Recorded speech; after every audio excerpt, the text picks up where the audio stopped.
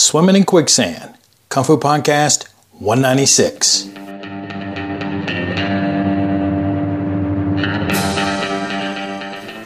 Exploring the culture, the adventure, and the impact of martial arts. And I'm your host, T.W. Smith. A few men sit beside a new pot of stew. They haven't done anything with it, haven't even looked in it. They take their cup, they reach in, and whatever they pull out is pretty much what they believe that stew is, right? So if you're looking around martial arts, a lot of times whatever you decide to pull out with your cup is what you believe martial arts is and what it was made of or what the base of it is. And that can change a whole lot from place to place, person to person. In fact, it's almost like a hall of mirrors, right? Different distortions of the same thing. I went to Twitter to find what do people associate martial arts to. There are things such as a pop music star with this flimsy little wushu sword running and flying through the air like Peter Pan. There was a young Muay Thai practitioner shadowboxing. Another guy is teaching self-defense by demonstrating a strike, throwing to the ground, strike him, and then proceeds to mount and start wailing on the guy after that. Now, remember, that's not self-defense at that point, even in a stand your ground state like North Carolina. There are guys dressed in their gi doing water bottle tricks. Then there's this huge pot-belly guy doing acrobatic forms without a shirt in the rain. You don't want to watch that before bed, I can tell you that. Let's see, there was sporting, of course, UFC, MMA, whatever brand it calls itself. We had bunches of movie trailers. Pretty darn spectacular animation in these video games. We had kids bouncing around on the floor. Gear sales, of course, you got merchandise. We have application demonstrations, some which were very good and some which were very sad. We had myths like Bodhidharma brought martial arts to China and then to Japan. Then we have a guy who's using a 10-foot python as a training partner. He's attempting to catch the head of the snake while the snake tries to strike him. Then there's my favorite. A little girl sketched herself for school doing martial arts. She is in her uniform with a ponytail and a big smile.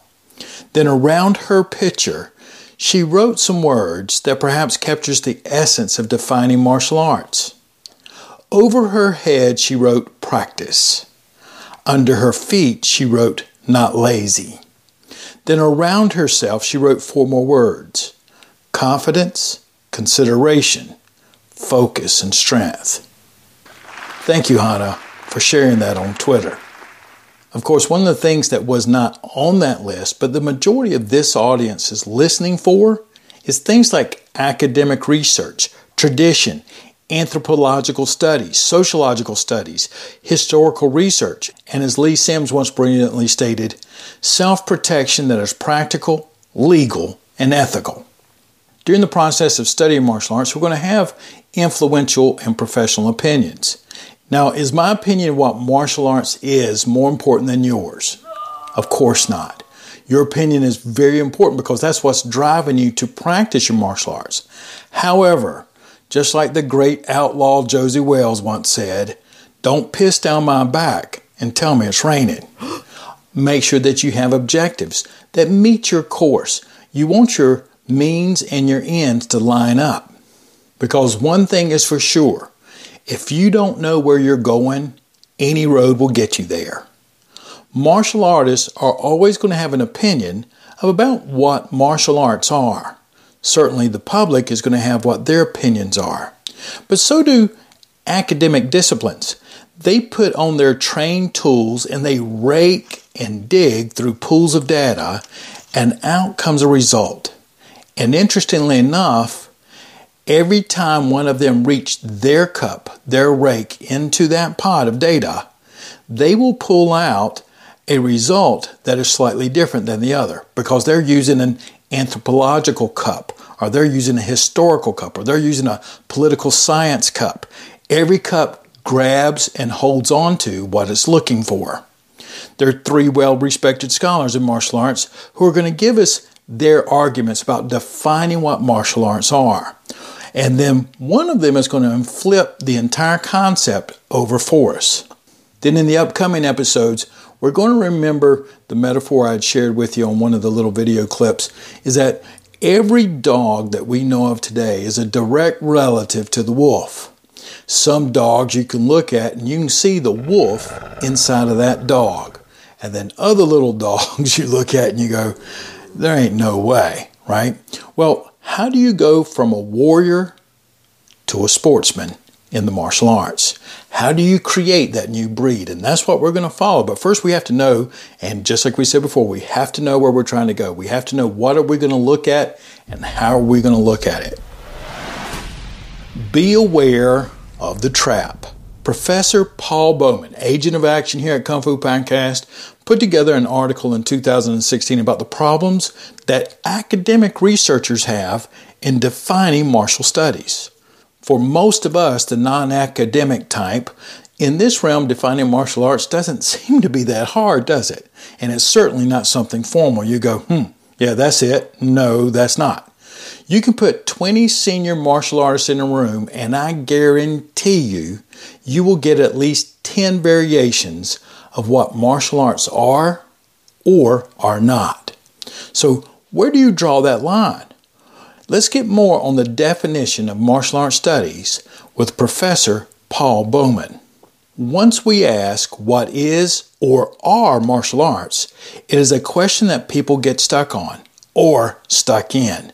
So to avoid this quicksand trap, let's walk around the trap, reflecting less on where do we draw the line and more on why draw the line, and indeed how or in what ways should anyone draw that line. So what is the line anyway? What is the definition? Stated bluntly, the line that people believe needs to be drawn is a line between martial arts on one side, the inside, and not martial arts. That's on the other side. The line, the definition, is the border between the inside and the outside. On the inside of this line, there will be martial arts properly. On the other side of the line is everything else, which is not proper to martial arts. As Paul walks us around the quicksand, he points out that after going through the exercise, you will begin to see that many add-ons and extras start showing up. Then we go from martial art to plural, martial arts. He wrote, quote, "People realize that there is no simple unity, but they nonetheless still want to erect a definition. So realizing that the category martial arts is constitutively imprecise, people try to return us to precision by adding categories, refinements, differentiations, martial arts or combat sports, self-defense, military martial arts, weapon-based systems, religious practices, cultural traditions, calisthenics taught in schools, traditional, non-traditional. You get the point. The entities that are called hybrids, and each edition seeks to introduce a level of clarity and precision, while nonetheless inexorably introducing even more gray area and further grounds for disagreement," end quote. When we're at the martial arts seminars, don't you see that unfold right in front of us or right inside of us? You know, of course, when we're at a seminar, there are these really formal hybrid definitions, and we have manifested these personal biases that are in mode while we're there. It's okay. It's just that we need to be conscious that there is a subconscious at work. When you start to look through the list of opportunities of classes that you could attend, your biases are going to pick the things that are interesting you, what you believe is inside the line. Now, in the academic studies, they bring this to full bear, as Professor Bowman says to his PhD students.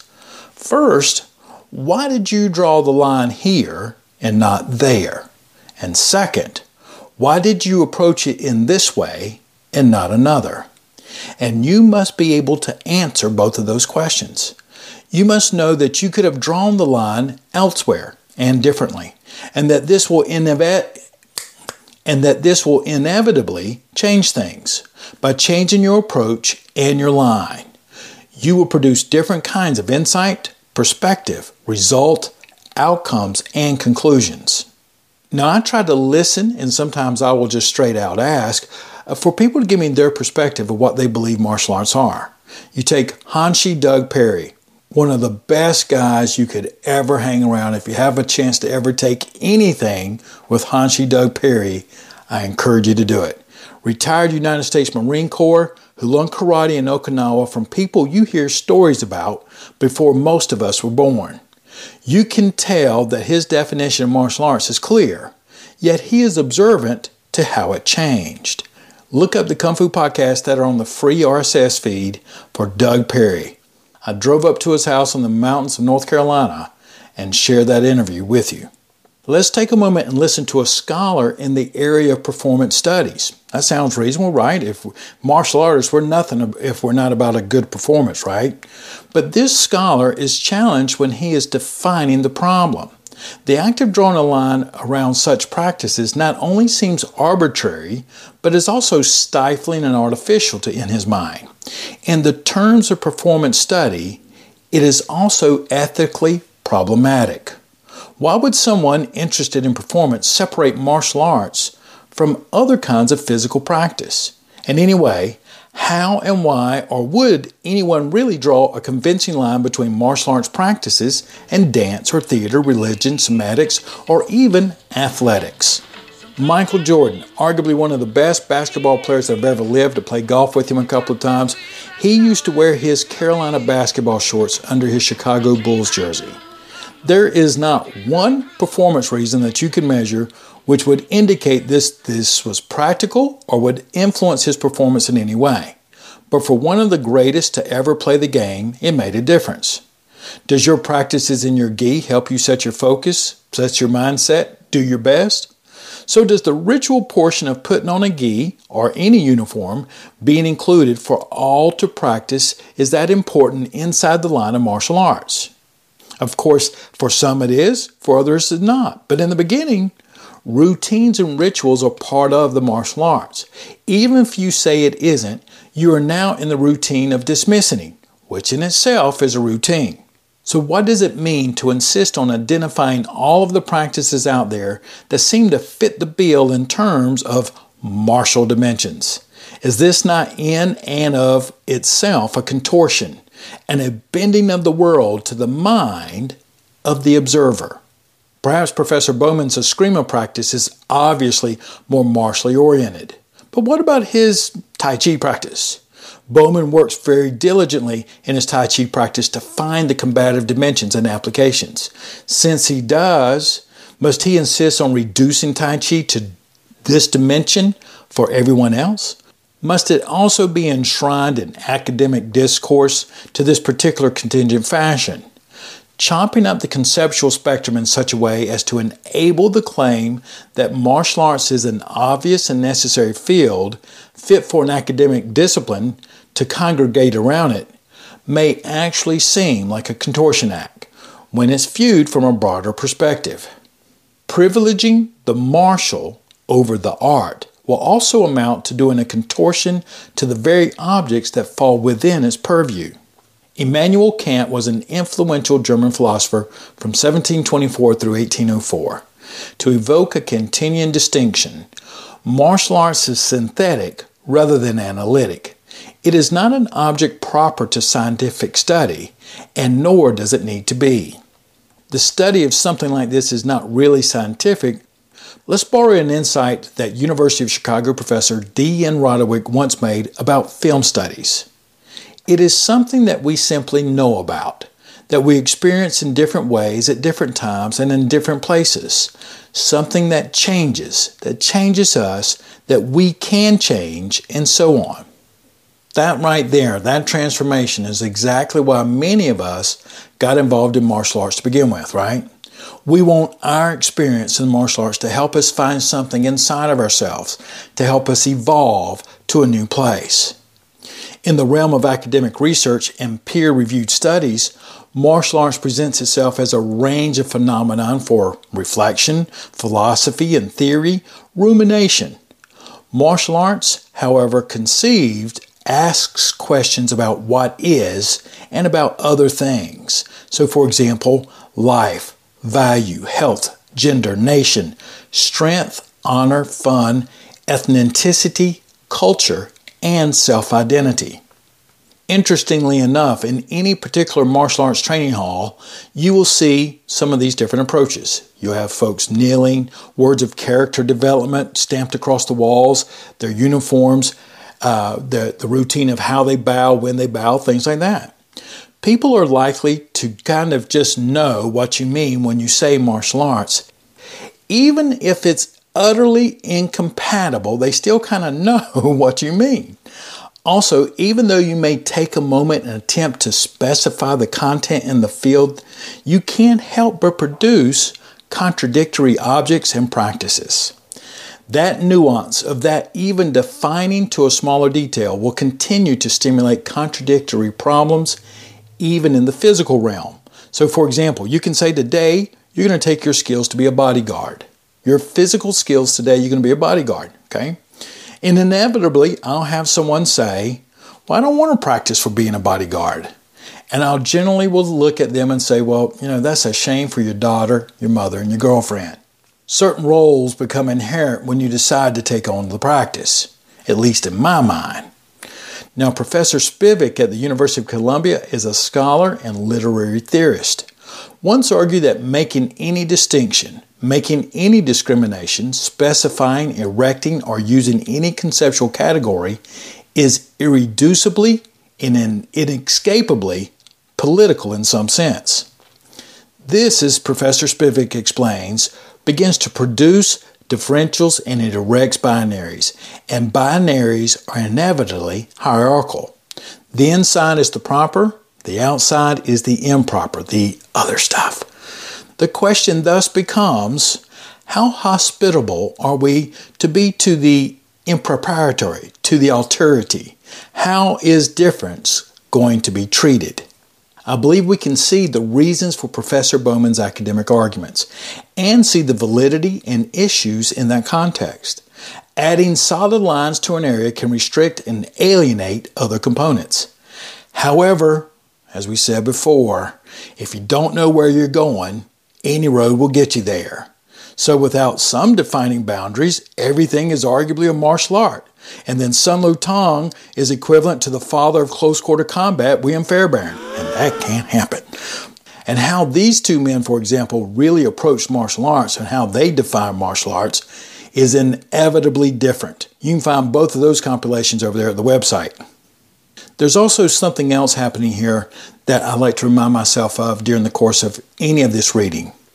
If you make a mistake in academic research of drawing the line, there is no penalty. You just erase it and draw another line, or you draw the line in a different direction. You can erase it and try again. But in reality, if your classmate doesn't know definitely what you're doing, they are at higher risk. And there can be, and sometimes often is, a penalty if you don't concretely define an aspect of your practice. And that is one of the arguments that you have to be considerate of between taking things in the academic, almost virtual world where you can just erase it and move it, and the physical world. Our next scholar is also very well respected, and I like his work as well. However, he will stand on a more rigid side about the need for stricter definitions and what they are going to be. Then the third scholar is going to flip them over and point out perhaps if you changed what you were looking at, your definitions would change with it. So now we're getting ready to go to the next podcast. Get ready for the state of the martial arts discipline.